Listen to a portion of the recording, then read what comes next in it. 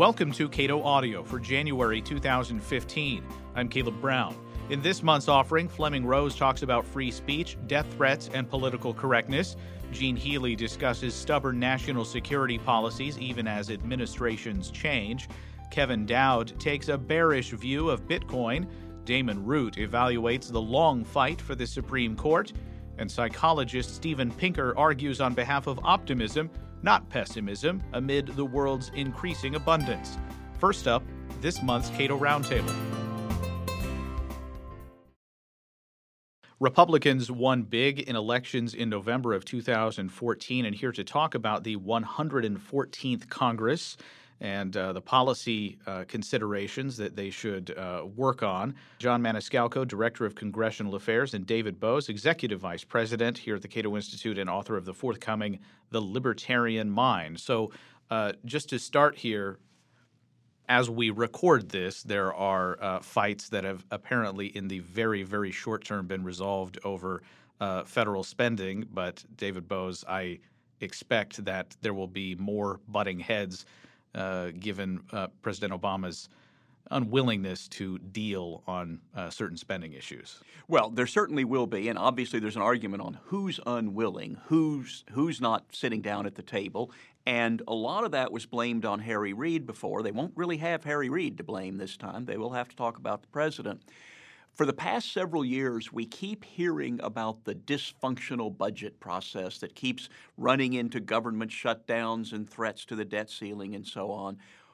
What is dysfunctional is an $18 trillion national debt and the process that led to that. We have trillion-dollar deficits every year now. We're a little bit lower than that now. We'll be going back up if they don't change things. And the media need to focus on the real dysfunction is a federal budget that essentially doubled in the George W. Bush years, not the fact that once in a while we actually cut a little bit of spending because there's a debt ceiling impending. All right. And John Maniscalco, there's going to be, I assume, a renewed struggle to impose some sort of debt or spending cap. What are the likelihoods of something like that coming forth? Sure. Well, the Congress back in, I believe it was 2011, passed the Budget Control Act, which imposed spending limits every year until, I believe, 2021. The Ryan Murray budget deal that was done earlier or subsequent to that sort of delayed the BCA spending caps but added an additional 2 years onto it. So I think there's always a fear among small government types that while these spending limitations can occur, that it doesn't handcuff the powers of future Congresses.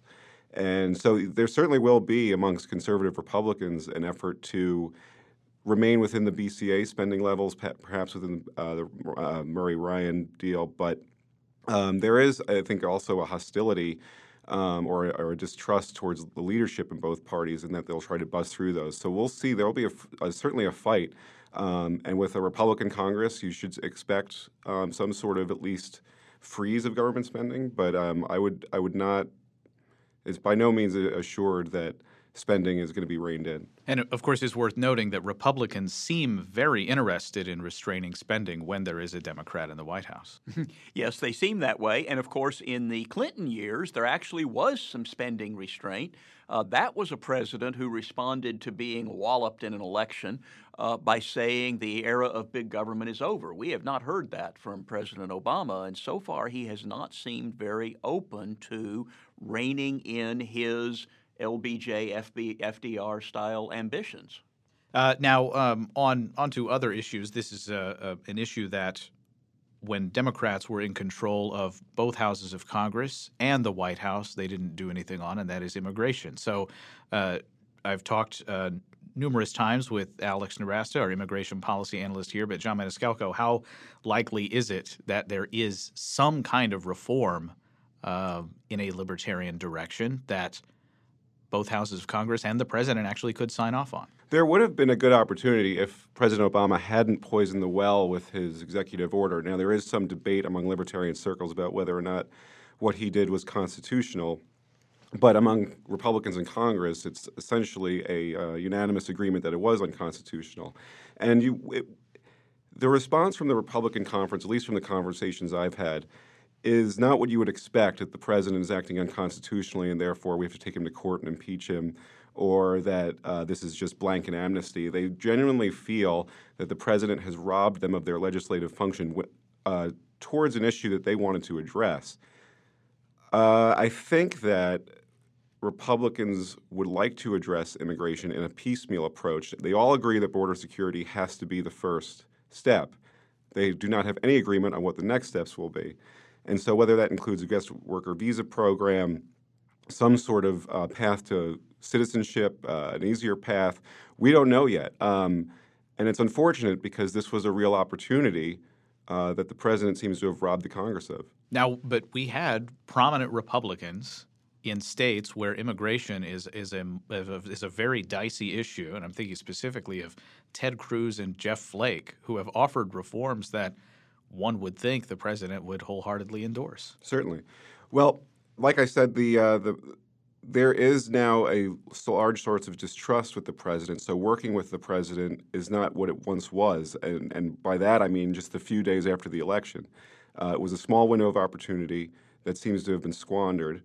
But with that said, there is still, I believe, an actual effort by the leadership in both houses of Congress, on the Republican side at least, to come up with some sort of immigration policy that addresses this. And largely that's in view that they have a demographic problem, that they have to reach out to minorities, including African Americans and Hispanics, so that immigration certainly falls into that. And this is really just an opportunity for them to search and see what they can do. I don't think it's a knee-jerk reaction of let's put more people on the border and deport all the people who came here illegally. They generally want a solution, and it's a matter of sitting down and finding that policy. John, is it possible that there is a reform plan that could get a bipartisan majority in Congress, in the House, and be signed by the president, but that it cannot get a majority of the Republican caucus and therefore they won't bring it up?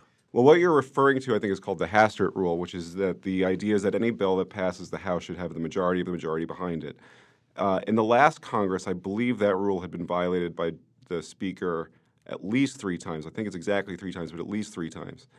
And that sparked a huge backlash amongst House conservatives and sort of a not very well-kept secret effort to perhaps stage a coup. It seems that that's over with now, but I think Boehner did kind of learn a lesson, and I highly doubt that he would move an immigration bill that doesn't have the support of at least 50% of its conference. All right, on related issues that we at the Cato Institute talk about Republicans having a precise brand of tone deafness on these issues. There's social issues. We did not hear quite as much about that in the election of 2014. Does that set any type of tone for this Congress? You know, I'm tone deaf, and I deal with it by not singing. And the Republicans are tone deaf on social issues, and they mostly dealt with it by shutting up during the last election. So, yeah, I think that you're not going to see any particular action on abortion. I don't think you're going to see the Republicans wanting to push anything to try to push back on the gay marriage court decisions that are happening. Now, depending on what you call a social issue, of course, the Republicans are moving against the tide of public opinion to block marijuana reform, legalization here in the District of Columbia. They've not tried to block it in Colorado or Washington, presumably because they do have some respect for states' rights. But in D.C., where they believe that legitimately that Congress has the power to rule, they are moving to block D.C. from implementing the results of its referendum on legalization.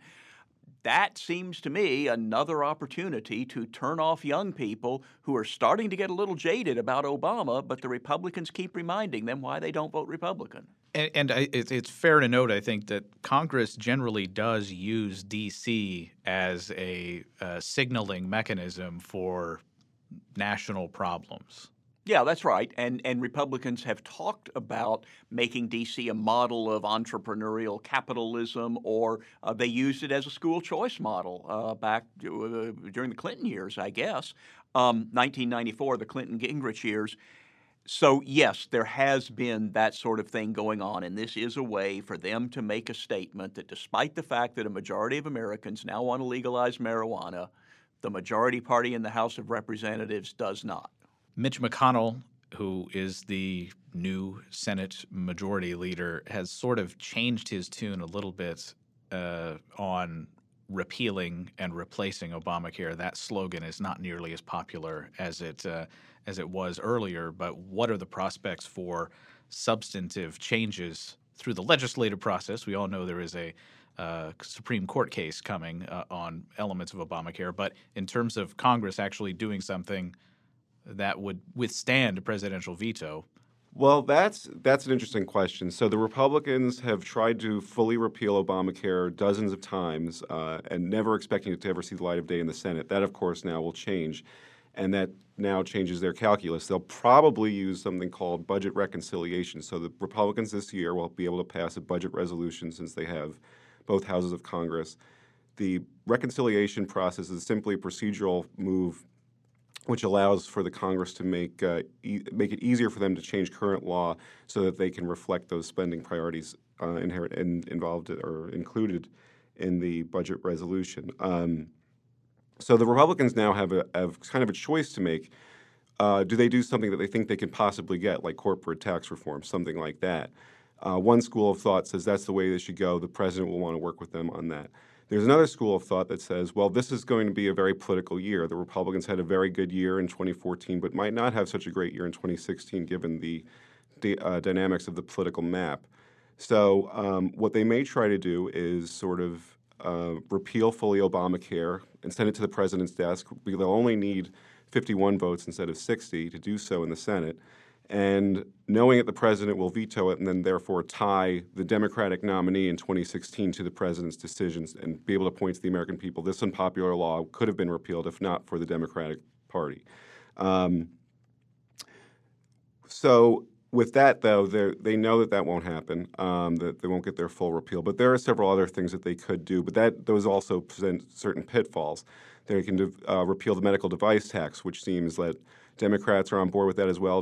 President Obama seems like he'd be more than willing to get rid of it. The problem is that the people who don't like the medical device tax are part of the coalition to repeal Obamacare. So once you take that provision out, you lose that part of the coalition and weaken the Republican real goal of full repeal.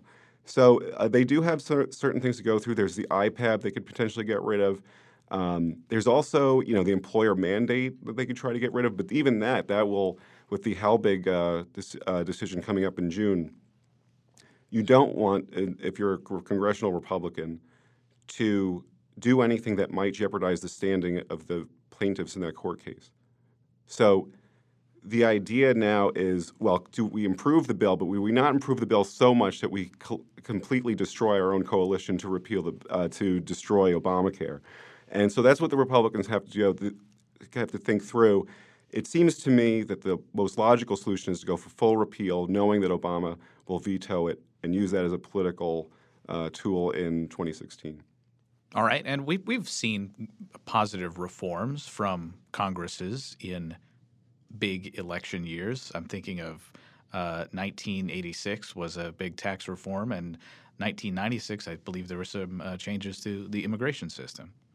Well, in 1996 was also a welfare reform. So yes, with the Gingrich Congress and the Clinton administration wanting to show they could accomplish things, and with President Clinton, who campaigned in the first place as a new kind of Democrat and then acceded to the message of the 1994 election by saying the era of big government is over, there was a scope for reining in spending, reforming welfare, passing NAFTA, a lot of good things that happened there.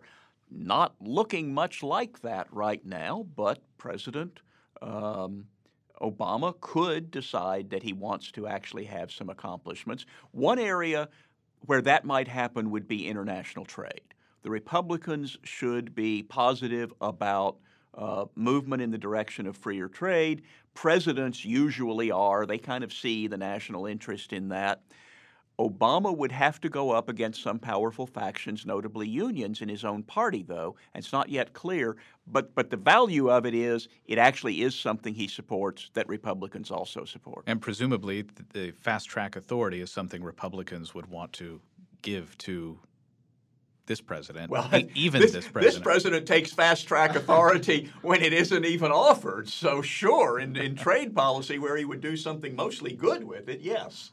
It's my understanding that it was actually Nancy Pelosi that was so opposed to giving this president fast-track trade promotion authority. And Harry Reid. Yeah, the Democrats do not support this. All right, so on NSA spying, it seems that it's perhaps less likely that this Congress will do something, but it's worth noting that the Amash Amendment in just this year or late last year, I forget, barely failed in the House, and there are some prominent Republicans. I'm thinking of Mike Lee of Utah, Rand Paul, and others in the Senate who are willing to make this kind of a big deal. Sure. And you saw that this earlier, not too long ago, that the USA Freedom Act, which would have ended bulk surveillance due to the, I believe it's Section 215 of the Patriot Act, it failed. And among those who voted against it were the hawkish types who think that this is well within the government's powers to keep Americans safe, and people like Rand Paul who thought that it didn't go far enough. So under that sort of circumstance, it's hard to see how that will happen. However, and by that, what I mean is it's hard to see how you can kind of get a coalition on both sides voting against the bill as opposed to voting for it. But with that said, the Patriot Act is up for renewal in 2015, and given this report that the Senate has come out with, and given the sort of, I think there's a general view that just government is out of control. There's no limiting principles anymore. It just does what it does, keeps things in secret, and if anything, this report showed that it can even keep the president in the dark with regard to government powers. So I think that there will be an opportunity to at least discuss these issues thoughtfully and with a suspicious eye towards government power. Whether or not it'll pass, I don't know. And we saw the Republican response to the surveillance. They thought it was a sort of a hit job on President Bush, and that it didn't adequately take into account national security concerns.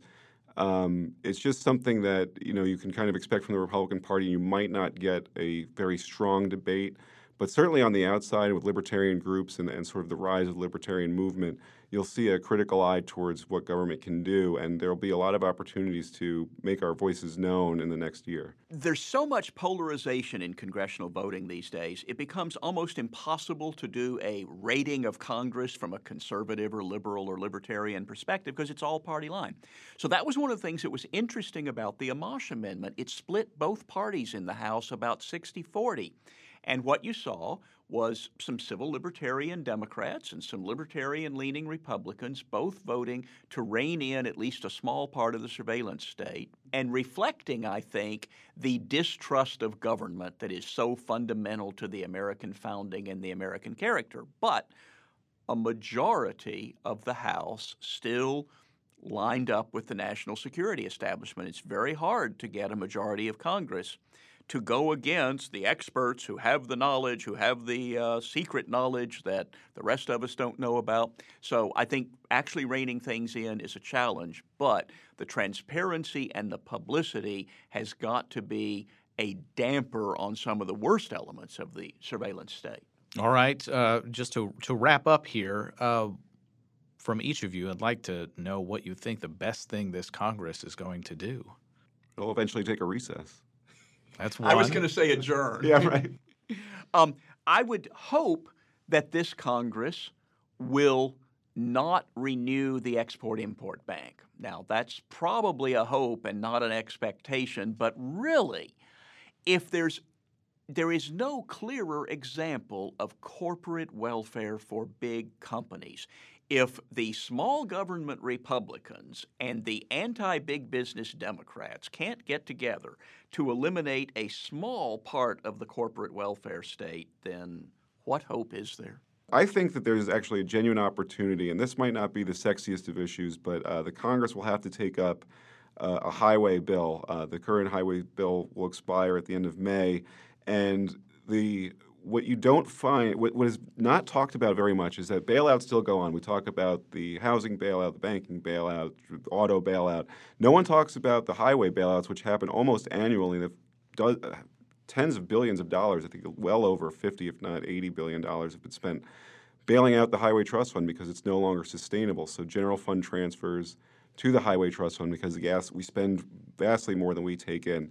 If the Republican Congress takes this opportunity to devolve the responsibility back to the states, which was the original intention of the Highway Trust or the Highway Program, it would be a great step in the right direction and get commerce flowing, things like that. So I think there's an opportunity there. We'll see how it goes. All right. As someone once said, a motion to adjourn is always in order, and we'll take that now. John Maniscalco, Director of Congressional Affairs at the Cato Institute, and David Boaz, Executive Vice President at Cato, and author of the forthcoming The Libertarian Mind. Look for that in February, and keep up to date on these issues at our website, cato.org.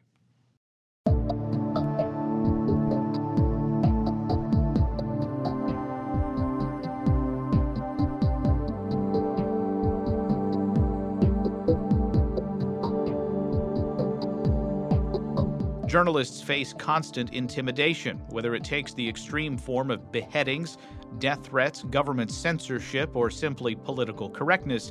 It casts a shadow over their ability to tell a story.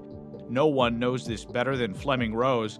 In his new book, The Tyranny of Silence, how one cartoon ignited a global debate on the future of free speech, Rose details the firestorm launched when his newspaper chose to publish depictions of the Prophet Muhammad.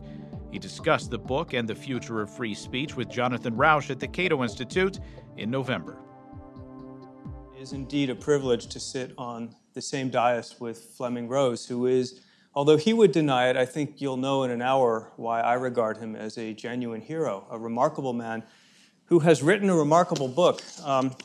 It's really an extraordinary read. I can't recommend this book strongly enough because it's not only got very good theory on the importance of free speech and on what's going on in Europe, but it's also a person's journey of discovery, finding out in a very immediate way why these things matter, going to the core of some very dark truths in Europe and also in America. Most of you probably know something about what happened in 2005, but I thought we'd just begin there with at least a brief recap. As Fleming's book does, this begins with self-censorship that predates the Mohammed cartoons, right? It involves a children's book.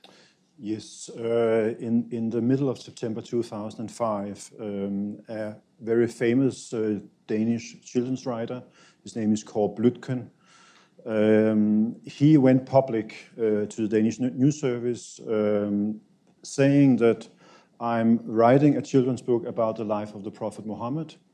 And in children's books, you do need illustrations of the main character. But I have problems finding an illustrator for this book. And according to Mr. Bluitgen, 3 illustrators turned down this offer, as far as I remember. And the one who finally said yes insisted on anonymity, which is a form of self-censorship. Out of fear, you do not want to appear under your own name when you do something. He was specifically referring to the fate of Salman Rushdie, who received a fatwa from Ayatollah Khomeini in 1989 because of a few pages in the satanic verses.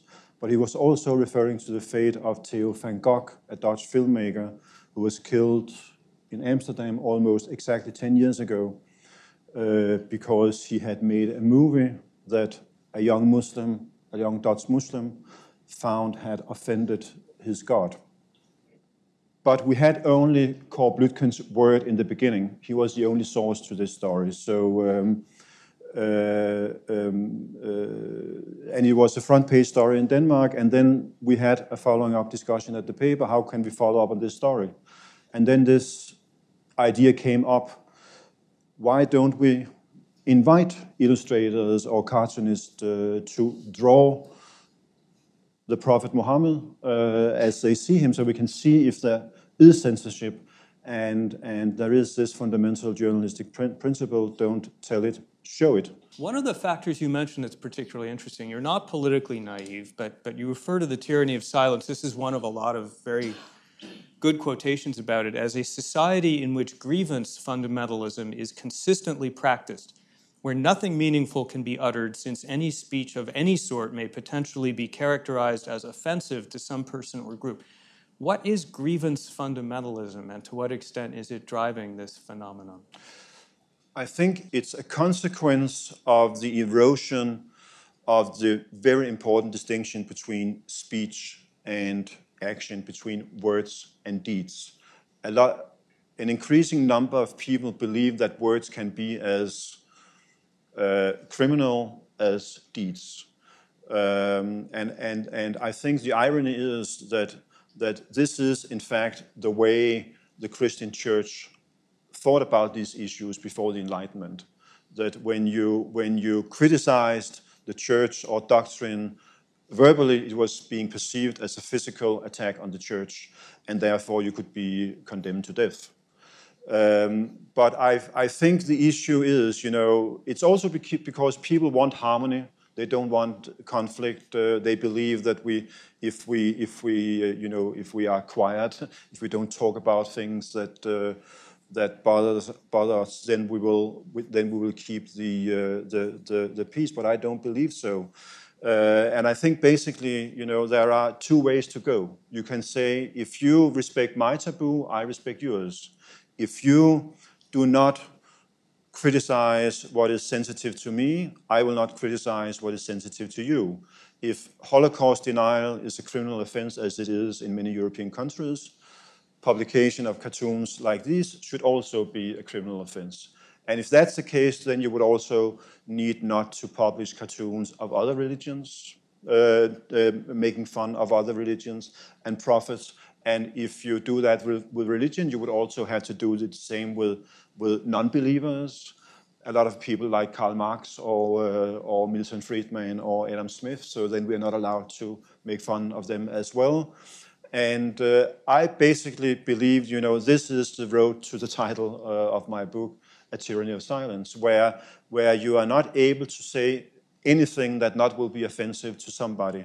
And I make the point that in a democracy, you have many rights: the right to free speech, to freedom of religion, freedom of assembly, you have a right to vote, freedom of movement. But I think the only right you should not have in a democracy is a right not to be offended. That we have to pay, the price we have to pay for living in this nice, free, open societies is that there are people who from time to time will say something we find offensive, and that is growing. That risk is growing with diversity.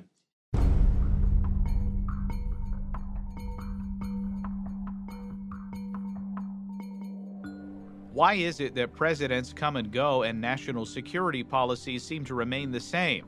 At a book event in November, Gene Healy discussed the persistence of those policies in the face of changing political winds.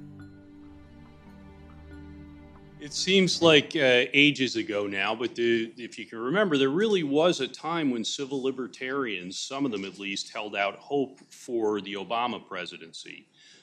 If elected, this former constitutional law professor was going to be our first civil libertarian president, Jeffrey Rosen enthused in the New York Times op-ed page in 2008.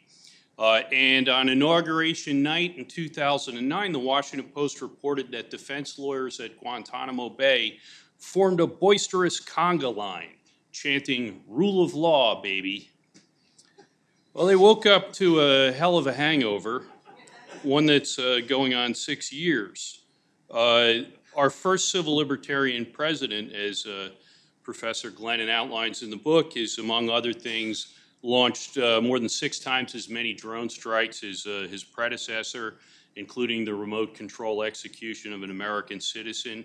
President Obama has continued and expanded dragnet domestic surveillance programs based on a secret interpretation of the Patriot Act, and he's currently in the middle of his second undeclared war.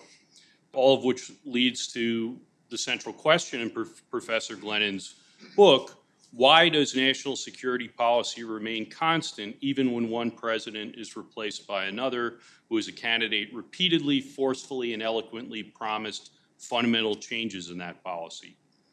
It's an important question, and this is an important book. It's also, at times, an extremely dark and radical one, and I mean that in the best possible way.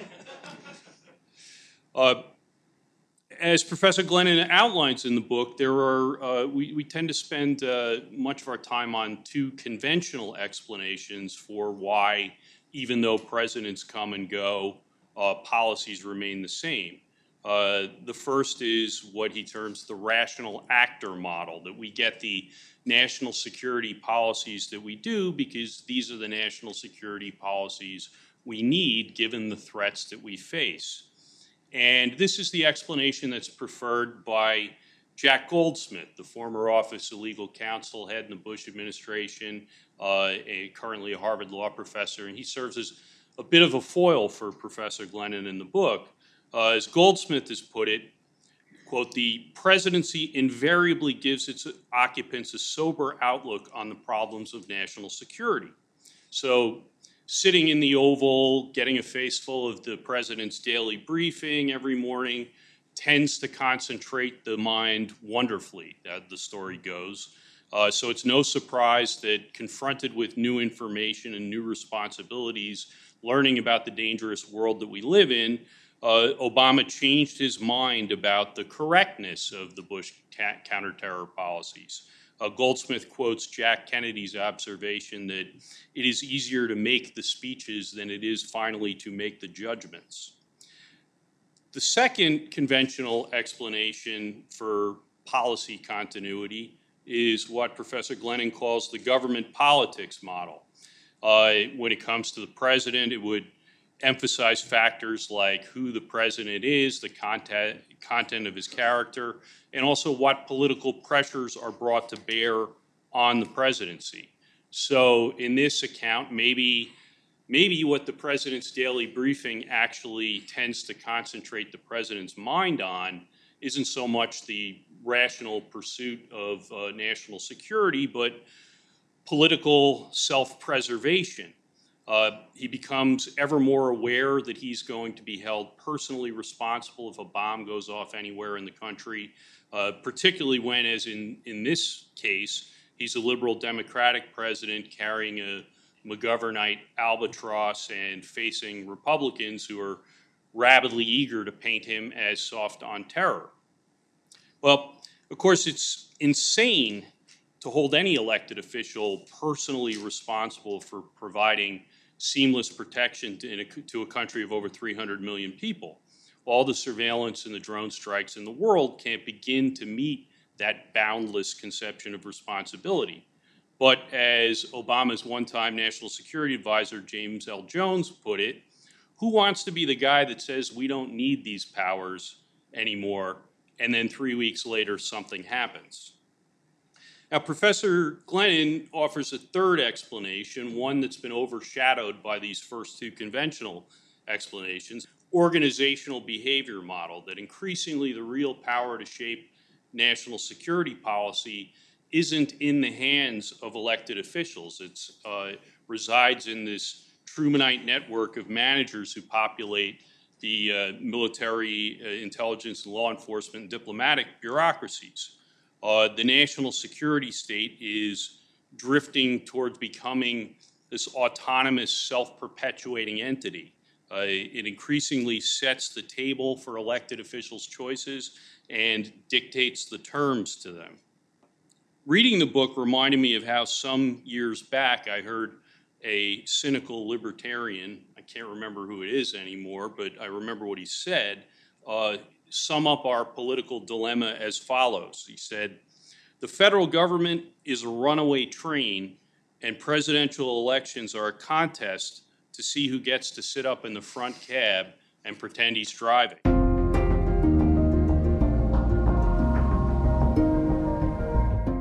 Bitcoin, the emerging cryptocurrency, derives much of its power from its decentralization. Kevin Dowd at the Cato Institute's annual monetary conference in November said that decentralization is unlikely to persist, and he believes Bitcoin is an experiment that will fail.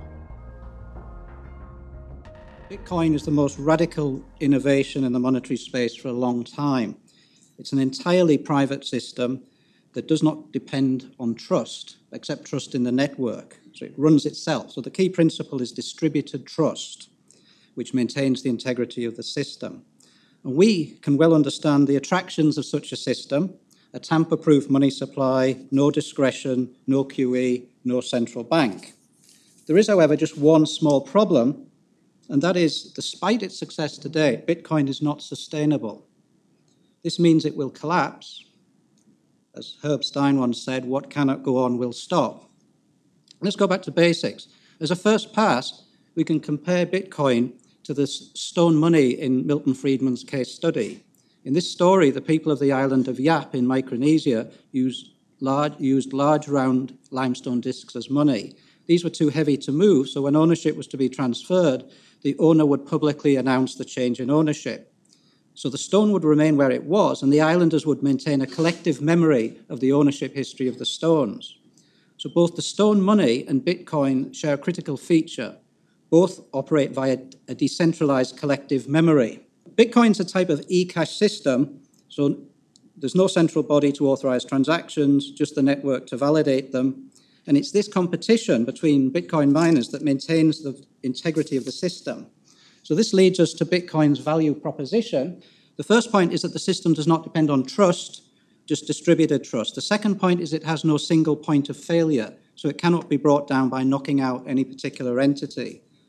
The third point is a high degree of anonymity. So bottom line here is that Bitcoin is a dream come true for anarchists, criminals, and proponents of private money. There's also a strong element of incentive compatibility, and underlying that, the security comes from the Bitcoin protocol, which is like the constitution of the system. So these features ensure that players play by the rules and that Bitcoins are not overissued. However, there's a fundamental contradiction in the system, and that is that it requires atomistic competition on the part of the miners, but the mining industry is characterized by large economies of scale. In fact, they are so large that the industry is a natural monopoly. And obviously, atomistic competition and a natural monopoly are inconsistent. The inbuilt centralization tendencies of the one mean that the firms in the industry will get bigger and bigger until effectively there is an actual monopoly. Now, the two reasons to believe this: the first is based on risk aversion. If two miners merge their operations, they get the same expected return, but they obtain a return with a higher probability. So that means if it's worthwhile for any two miners to converge, it's worthwhile for any group of miners to converge. We end up with a single miner. The second reason is even stronger, and that is the negative externalities of Bitcoin competitive mining. The point here is, the bottom line is that individual miners do not take into account the negative cost externalities of that their own mining activities impose on other miners. So you get an equilibrium in which there's excessive resources devoted to mining, excessive bandwidth, excessive energy, excessive investment in computing resources. To give an idea of this, in the early days, a home PC could produce hundreds of Bitcoins a day. By the early days, I mean 2 or 3 years ago. That's ancient history. But now, an advanced mining computer can expect to mine only a fraction of a Bitcoin a day. So we estimate that the energy power devoted to Bitcoin mining has increased by a factor of over 10 billion. Bear in mind that most of the system could be maintained on a single server, so most of this is waste. Now, the implications of these centralizing tendencies are totally destructive. They destroy every single element of its value proposition. So one by one, all the dominoes fall down. So first off, decentralized trust.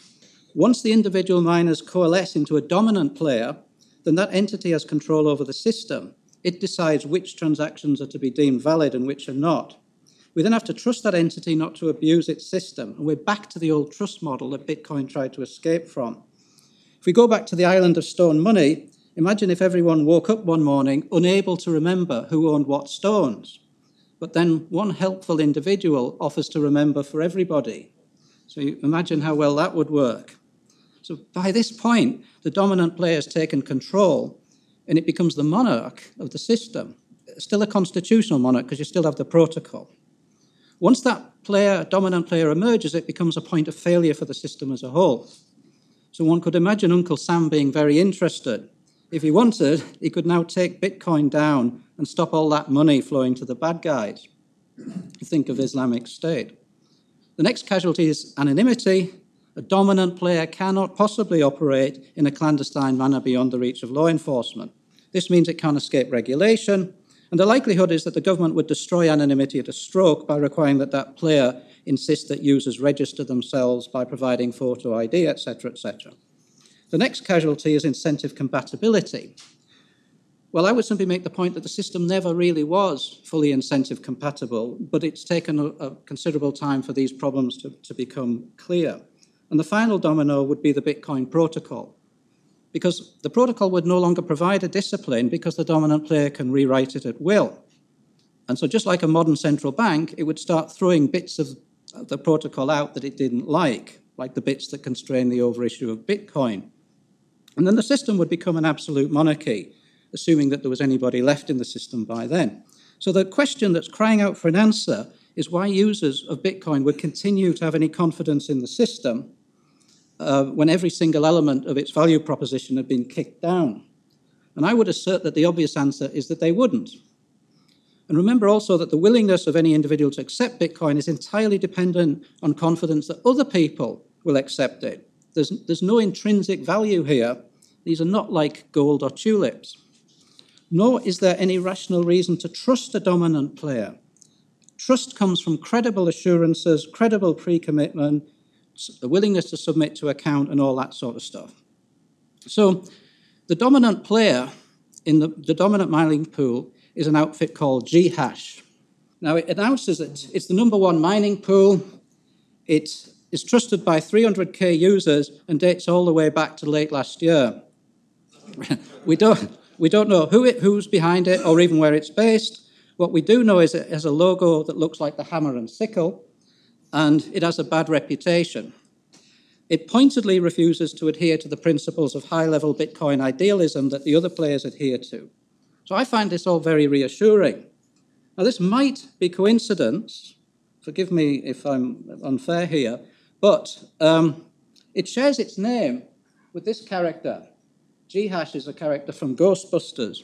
Now, this might be a coincidence, or it might be just that the guys behind have got a good sense of humor. In the film, Ghash is a power-obsessed poltergeist who pulls the other ghosts into a big mouth in his stomach. They get drained of their power, and he gets bigger and bigger. So by the time the Ghostbusters encounter him, he becomes too powerful to control. He was able to shoot beams from his eyes, pull up floorboards, disarm the team, and throw them around at will. So I put it to you that perhaps Ghash is a spectral entity in more ways than one. Now, here's my point. John Pierpont Morgan once said that the essence of banking is character. Someone I do not trust would not get any money from me on all the bonds in Christendom, he said. We don't see much of that character here. And if you really trust such an outfit, we have a bridge to sell you. In any case, there's no reason to want to trust such an outfit when you can use reputable systems like PayPal. So to return back to the storyline, the whole system eventually becomes a house of cards. There's nothing within the system to maintain confidence in the system, and anything, a scandal, a government attack, anything that could trigger a loss of confidence and bring the whole system down. So I would assert that the rational decision is to sell before that happens. If enough people think the same way, and I would say, why shouldn't they? Then expectations will become self-fulfilling, there'll be a stampede, the price of Bitcoin will collapse to zero, and the whole system will collapse. I would say it's only a question of when. And with the spectre of Ghash hovering over the system, our guess is soon, but we might be wrong. Now, I dare say our message is a disappointment to Bitcoiners. I share that disappointment. It would have been great if Bitcoin could displace government money. However, Bitcoin's an experiment. Most experiments fail, and Bitcoin, I believe, will be another failed experiment. Now, I don't wish it so, but that's the way I think it is. Now, we make this prediction before the event, and if we're wrong, been wrong many times, we'll eat humble pie. But we don't think so. There's also, most Bitcoiners I've communicated to are very reasonable people, but there is a lunatic fringe.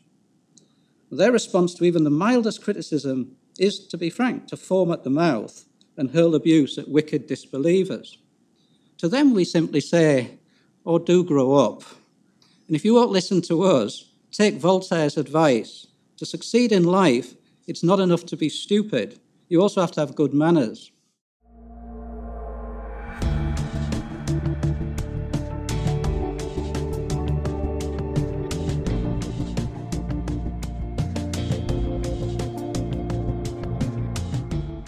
What is the proper role of the Supreme Court under the Constitution?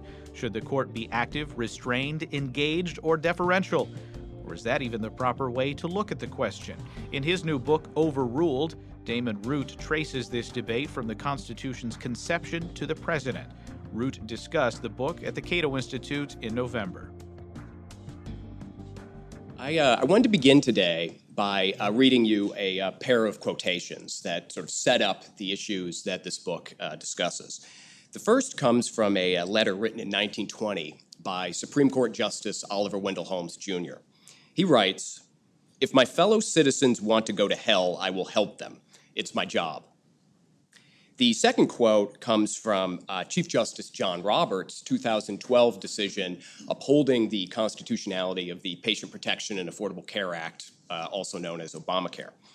He writes, "It is not our job to protect the people from the consequences of their political choices." In other words, Roberts might have said, let the people go to hell. Now, at a glance, this might seem like a sort of pair of strange bedfellows. Justice Holmes was this progressive-era jurist who made his name by urging the Supreme Court and arguing that the courts should uphold progressive-era economic regulation, that the court shouldn't be second-guessing the economic judgments of reform-minded lawmakers. His views were hugely influential on progressive jurists and also on the New Deal later on. John Roberts, by contrast, well, he's nobody's idea of a progressive. You might say he's the epitome of today's conservative legal establishment. So what is a conservative like Chief Justice Roberts doing invoking this progressive hero, Oliver Wendell Holmes? Well, the answer is that both of these men are exponents of the philosophy of judicial restraint or judicial deference, which is the idea that judges should defer to the will of the majority, should refrain from overturning democratically enacted laws, and should respect the policy judgments made by the elected branches of government. As Roberts put it in the healthcare case, it is not our job to overturn this law. And furthermore, although judicial deference may have been a progressive touchstone in the time of Oliver Wendell Holmes, these days it is also a touchstone of conservative legal jurisprudence. In fact, it's been a mainstream conservative legal idea for the past 40 or so years. As an example of that, consider Robert Bork, who I would argue has been one of the most influential conservative legal thinkers of the past half century. Bork was a full-throated proponent of Oliver Wendell Holmes-style judicial deference. In his book, The Tempting of America, Bork wrote, quote, "In wide areas of life, majorities are entitled to rule, if they wish, simply because they are majorities." Now Bork applied this majoritarian deferential approach most famously when it came to the issue of privacy. In 1965, the Supreme Court issued an opinion in a case called Griswold versus Connecticut. Now, in that case, the court struck down a Connecticut law that had made it a crime for married couples to obtain and use birth control devices. The court said this law violated the right of privacy. Well, Robert Bork hated that opinion. He thought it was liberal judicial activism. He thought that the courts had no business second-guessing what the state legislature had done in terms of criminalizing birth control. He said, quote, "The only course for a principled court is to let the majority have its way." So this approach, the Holmes-Bork approach, let the majority have its way, this is what John Roberts invoked in the healthcare case. But the problem for Roberts in that case was that very few conservatives wanted to join him for the ride. Conservatives overwhelmingly wanted the Supreme Court to strike down the Affordable Care Act in its entirety, to overrule the president and the Congress that had crafted this national legislation. And that was something the Supreme Court has not really done since the New Deal, since what was perceived as a conservative Supreme Court battled Franklin Roosevelt over his economic reform agenda. Now, this other approach, strike down Obamacare in its entirety, this approach also has its roots in the late 19th and early 20th century, except this school of thought was not inspired by Justice Holmes. It was inspired by the legal figures who opposed him, the conservative and, to be a little anachronistic, libertarian judges and lawyers who urged the court to strike down reform legislation during the Progressive and the New Deal eras. Now, foremost among these figures was a Supreme Court justice named Stephen Field. He was appointed to the court in 1863 by President Abraham Lincoln. And if Oliver Wendell Holmes was the Supreme Court's first great champion of the will of the majority and judicial deference, then Stephen Field was his nemesis. Field spent 3 decades on the bench, and for our purposes today, I just wanted to highlight 3 sort of interlocking ideas that he put forward during that time. First, he said that the 14th Amendment, which had been added to the Constitution in 1868 after the Civil War, said the 14th Amendment protected, quote, the right of free labor, which was the right of individuals to go into an occupation of their choosing, and also for individuals to run businesses without being subjected to arbitrary, unnecessary government regulation or government interference. You might call this economic liberty. Second, Field held that government regulations are only permissible when they serve a valid government purpose, such as protecting health, welfare, or safety. And third, Field argued that it was the job of the courts to police the other branches of government, to make sure that regulations were legitimate, were serving a legitimate end, and were not an illegitimate infringement on liberty. He said that the courts must, quote, examine into the real character of the laws and should not accept the declaration of the legislature as conclusive. So no judicial deference there. Now, Field didn't always practice what he preached, but he laid out these ideas in a way that contrasts nicely with Holmes. And I begin the book by sketching out both of those views. Now, beginning in the late 1970s, to move forward a little, the aggressive legal philosophy that had been associated with Justice Field and his allies and successors starts coming back to life. And it comes back to life thanks to a new breed of libertarian legal activists, law professors, lawyers, scholars. And they're setting out at this time to challenge both liberal and conservative conceptions of the law. These libertarians, some of whom are in the room here today, they want the courts to scrutinize the other branches of government, and they have no patience with the idea of judicial deference. They want the courts to strike down any state or federal law that violates their broad constitutional vision of limited government and personal and economic freedom. One libertarian theorist, writing in a book published by the Cato Institute in the 80s, called this approach, quote, principled judicial activism. Now, these people, these libertarians, are the sworn enemies of Justice Oliver Wendell Holmes. They're also the enemies of Robert Bork. We'll call them the libertarian legal movement. And that is one of the stories I tell in my book, is the rise of this libertarian legal movement and its prominence today in the legal debates we're having.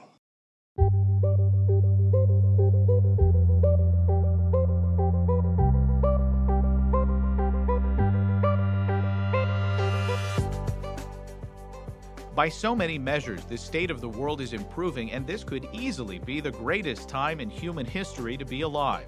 But pessimism is as rampant as ever. At an event for Cato's HumanProgress.org project, Harvard psychologist and author Steven Pinker discussed the persistence of pessimism in an age of abundance. Why are people so pessimistic about the present? I'm going to suggest this morning that it's a combination of a number of elements of human psychology, in particular a number of emotional biases and cognitive biases, interacting with the nature of news. So let's start with the psychology. There are a number of emotional biases toward pessimism that have been well documented by psychologists, often summarized by the slogan, "Bad is stronger than good." This is the title of a review article by Roy Baumeister that came out a dozen years ago, in which he reviewed a wide variety of kinds of evidence that people are more sensitive to bad things than to good things. Losses are felt more keenly than gains. If you lose $10, that makes you feel a lot worse than the the amount by which you feel better if you gain $10. Or as Jimmy Connors once put it, I hate to lose more than I like to win. Bad events leave longer traces than good ones in terms of mood and memory. Criticism hurts more than praise encourages. This is just a tip of an iceberg of psychological phenomena in which the bad outweighs the good. Bad information is processed more attentively than good information. Well, why is bad stronger than good? I suspect that there is a deep and profound reason, namely the second law of thermodynamics. That is, that there are more ways in which the state of the world can be disordered than ordered, almost by definition, or in the more vernacular version, shit happens. There are a lot more ways in which something can go wrong than something can go right. So here's a question. This was originally posed to me by my late colleague Amos Tversky when I was at Stanford. Just imagine, there's a little thought experiment. As you leave this conference, how many really good things could happen to you today? Just let your imagination run wild, the best things that you could imagine. Okay? Now, how many really bad things could happen to you today? Imagine all the terrible things that could happen. And I think you'll agree that the second list is longer than the first one. And not surprisingly, this probably has left a mark on our psychology. And Tversky also posed the following two thought experiments. How much better could you feel than you're feeling right now? Again, try to imagine how much happier you could be. Now, how much worse could you feel than you're feeling right now? You don't even have to do the experiment. There's also an asymmetry of payoffs in terms of the reaction to the possibility of good and bad things. What is the average cost of overreacting to a threat? Well, it's not zero, and we all can document cases where we have paid in foregone opportunities or in other resources for reacting to a threat that never happens. But what's the cost of underreacting to a threat, such as an accident, a predator, a disease, and so on? There's a hypothesis, not so easy to prove, but I think quite plausible, and I bet it could be proven, that for most of human evolutionary history, the fitness cost of underreaction was much greater than the fitness cost of overreaction. That is, that the typical threat in the environment in which our brains evolved was probably greater than it is today, now that we have exerted technological mastery over so much of our local environment. The implication would be that our current psychology is tuned to a world that was more dangerous than the world that we're in today, and that therefore our sense of risk and fear and anxiety is not optimally tuned to the objective risks that we face today. Now, this could be multiplied by a second source of bias, sometimes called the illusion of the good old days. People always pine for a golden age. They're nostalgic about an era in which life was simpler, more predictable. And Roger Ibach has argued that this is because people confuse changes in themselves with changes in the times. Now, as we get older, there are just certain things that inevitably happen to us. We take on more responsibilities, so we have a greater cognitive burden. We become more vigilant about threats, especially as we become parents. I mean, one of the experiences of a new parent is they never realized how much the world is filled with threats and dangers. You know, an empty paint bucket could be lethal to a toddler. We become more sensitive to more kinds of errors. This is certainly true in language. As you become more literate, as you consume more printed text, you become more sensitive to some of the fine points of punctuation and spelling and grammar that you may not have noticed when you had consumed less text, and so you're more likely to notice errors in text that you process in the future. And at the same time, we see our own capabilities decline. We become stupider as we get older in terms of just sheer ability to process information. And there is a strong tendency to misattribute many of these changes in ourselves to changes in the world. And there are a number of experimental manipulations that bear this out. If you have people try to make some change in their lives, say to eat less fat, then they are convinced that there are more and more ads for fatty foods. If you ask them to reduce carbohydrates, they're convinced that the number of ads for high-carb foods goes up, so it's an experimental manipulation as well as a post hoc observation. Now, it would be a little hypocritical if I said, more and more today, people pine for the good old days, but there's reason to think that this is not a recent phenomenon, that the good old days illusion is itself nothing new. In 1777, David Hume noted that the humor of blaming the present and admiring the past is strongly rooted in human nature. And I think another one of the causes, on top of the emotional biases that I have reviewed, was suggested a century earlier by Thomas Hobbes, who wrote pithily, "Competition of praise inclineth to a reverence of antiquity, for men contend with the living, not with the dead." That is, criticizing the present is a way of criticizing your rivals. And that ties into the third emotional bias, which is the psychology of moralization. People compete for moral authority. Who is more noble? And critics are seen as more morally engaged than apologists, or people who are simply apathetic, particularly regarding contested ideas and institutions in your local social community. And people identify with moral tribes. What you think is worthy of moralization identifies which group you affiliate with. And so the factual question, is the world getting better or worse, has become a referendum on modernity. That is, on the gradual erosion over the centuries of family, tribe, tradition, and religion, and giving way to the forces of individualism, cosmopolitanism, reason, and science. So your factual belief on whether the world is getting better or worse is a litmus test for your moral beliefs on what kinds of institutions and ideas make us better off and worse off. Those are three emotional biases. I think we also have cognitive biases that incline us toward pessimism. Foremost among them, the availability heuristic, a feature of our psychology of probability estimation documented by Amos Tversky in collaboration with Daniel Kahneman, the Nobel Prize-winning economist and author of Thinking Fast and Slow, the bestseller.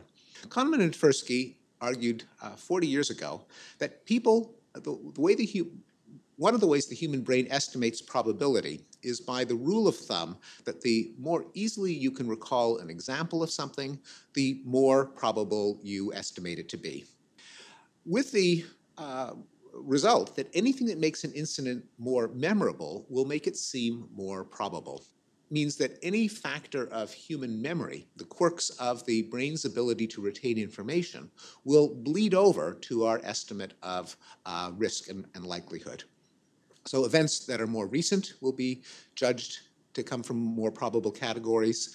Things that are easy to imagine, form a picture in the mind's eye, and things that are easier to retrieve. And they give a simple example. Which are more common, words that begin with the letter R or words that have R in the third position? Now, people will say it's more likely that a word will begin with R than to have R in the third position. They looked it up. It's the other way around. But not surprisingly, we retrieve words by their onsets. We don't retrieve words by their third position. So you can ask this of almost any letter in the alphabet, and you'll get the same result. We just can't call words up to mind by any position than the first. And so we always judge words that begin with a particular letter to be more common than words that have a letter in any other position, just because of the quirks of human memory. Now, needless to say, even though on average things that occur more often will be more memorable, in any case where that fails to happen, our estimates of probability will be systematically incorrect.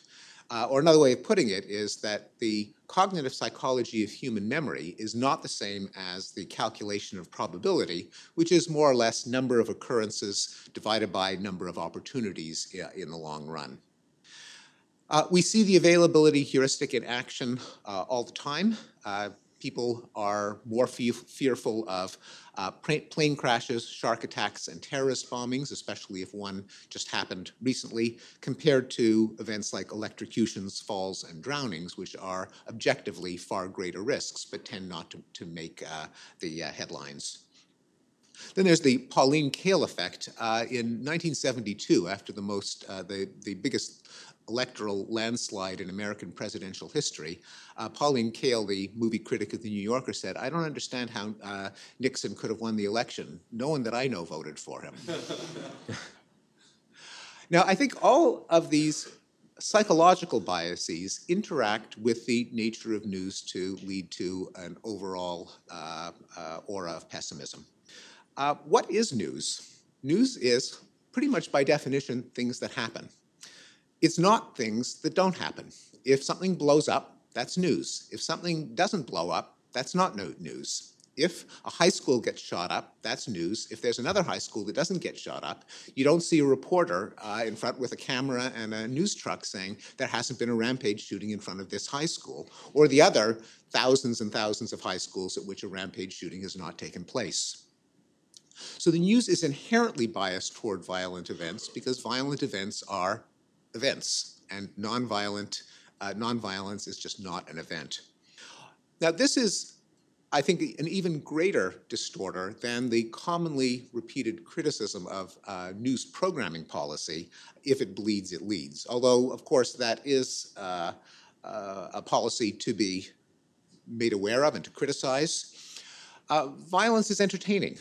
We pay a reasonable amount of our disposable income to watch things like Shakespearean tragedies and movies in which people get shot and blown up. It's not surprising that when it comes to attracting eyeballs to news sites, the same kind of mayhem that we pay money to see fictionalized, we also pay money to see in fact. Also, I think this is multiplied by the fact that the world now has 1.75 billion smartphones, increasing exponentially, which means that the world now has 1.75 billion news reporters. So violent and gory events that would have been trees falling in the forest with no one to hear them as recently as a decade ago now can be filmed in real time and uploaded to the World Wide Web. And all of these traits of the news media stoke the availability heuristic. That is, they give us imaginable, vivid, memorable, recent events to tilt our probability estimates. Final point is that this can in turn give rise to a perverse violence news codependency, in which people will commit acts of violence precisely because they anticipate how it will be covered in the news. There are at least two categories of violence which are pretty much creations of the news media. Terrorism. Terrorism is a technology for extracting the maximum amount of publicity for the smallest amount of violence. By any count, terrorism accounts for a trivial proportion of the world's deaths by violence, to say nothing of deaths from all causes put together.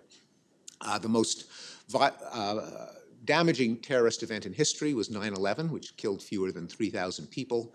I mean, that's kind of in the noise when it comes to statistics on homicide or civil wars. And rampage killings. That's another event which probably would not occur, or not nearly as much, if it weren't for the wall-to-wall news coverage. The way Adam Lankford put it in his book, The Myth of Martyrdom, here's a thought experiment. Let's say you wanted to be famous.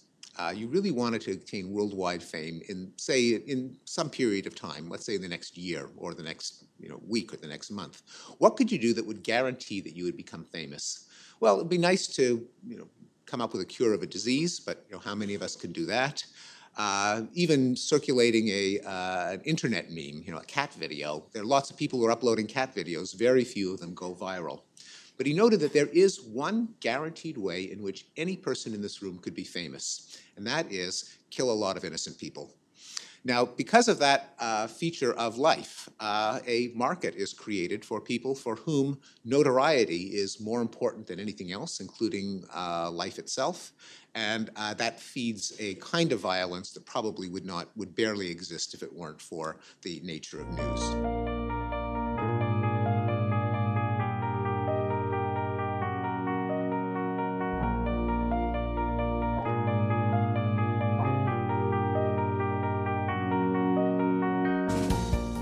Now available as an unabridged audiobook, The Beautiful Tree follows James Tooley from shanty towns in Africa to the mountains of China and introduces listeners to children, teachers, parents, and entrepreneurs who are building their own schools and shaping their own futures. This highly acclaimed book celebrates communities coming together and powerfully demonstrates how a parent's love and sacrifice on behalf of their children can be found in every corner of the globe. The Beautiful Tree audiobook is available as a CD at cato.org or as a download at Amazon or audible.com. That will do it for this edition of Cato Audio. I'm Caleb Brown. Talk to you again next month.